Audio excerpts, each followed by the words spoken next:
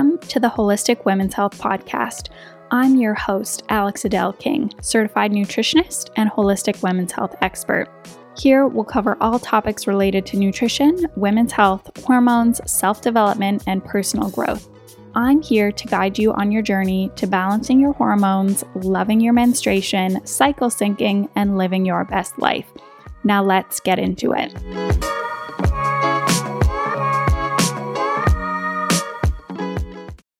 Hello, and welcome to the Holistic Women's Health Podcast, and welcome to the first ever Flow Friday, where we will be doing 5-minute episodes about women's health and hormone topics. And today we will be starting off with fibroids. So fibroids, also known as uterine fibroids, are benign abnormal growths of the smooth muscle of your uterus.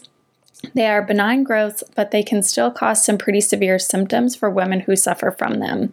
Fibroids, particularly when small, can be entirely asymptomatic and go unnoticed. Symptoms are related to the location of the lesion and its size, with the most commonly associated symptoms being pelvic pain and heavy or irregular periods. It is highly underdiagnosed and affects about 70 to 80% of all women over the course of their lifespan. That's such a high percentage. And fibroids are most common in women around age 30 to 40, but they can occur at any age. So it's always important to keep up on your health. Something else that I wanted to mention as well is that fibroids occur more often in Black women than in white women. Nearly a quarter of Black women between 18 and 30 have fibroids compared to about 6% of white women, according to some national estimates. By age 35, that number increases to 60%.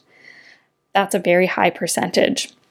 Black women are also 2 to 3 times more likely to have reoccurring fibroids or suffer from complications. So let's start off with the signs and symptoms. So if you have a heavy or prolonged menstrual bleeding or spotting between menstrual periods, pelvic pain or pressure, frequent urination, urinary obstruction, constipation, back or leg pains, and pain during sexual intercourse, definitely bring this to your doctor to get some help. Possible causes haven't yet been determined. It is mostly unknown. There are a few main theories as to why these fibroids develop, like excess progesterone, excess insulin, a vitamin D deficiency, chronic tendency to inflammation, and excessive estrogen. Food factors. So for this, I would want you to increase your fruits and veggies, especially broccoli, cabbage, Chinese cabbage, tomato, apple, and strawberries. Increase your fiber to help clear some of that excess estrogen.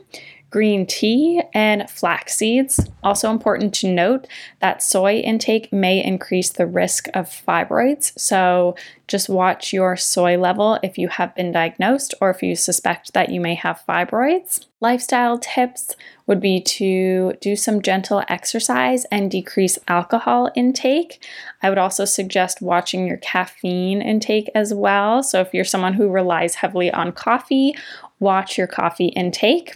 Supplements to take could be vitamin D or EGCG found in green tea or curcumin, aka turmeric. Some herbs to use could be cinnamon, Chinese peony, or black cohosh. And finally, the diagnosis for fibroids would be a pelvic exam with your doctor, some lab tests done with your doctor, a pelvic ultrasound, and a few other medical diagnostic tests. So if you feel like you have some of these symptoms, definitely reach out to your doctor. And I hope you enjoyed this first ever Flow Friday 5-minute podcast episode. If you have any questions, please feel free to reach out to me over on Instagram at Nutrition Moderation or through email hello@nutritionmoderation.com, and I'll chat with you soon.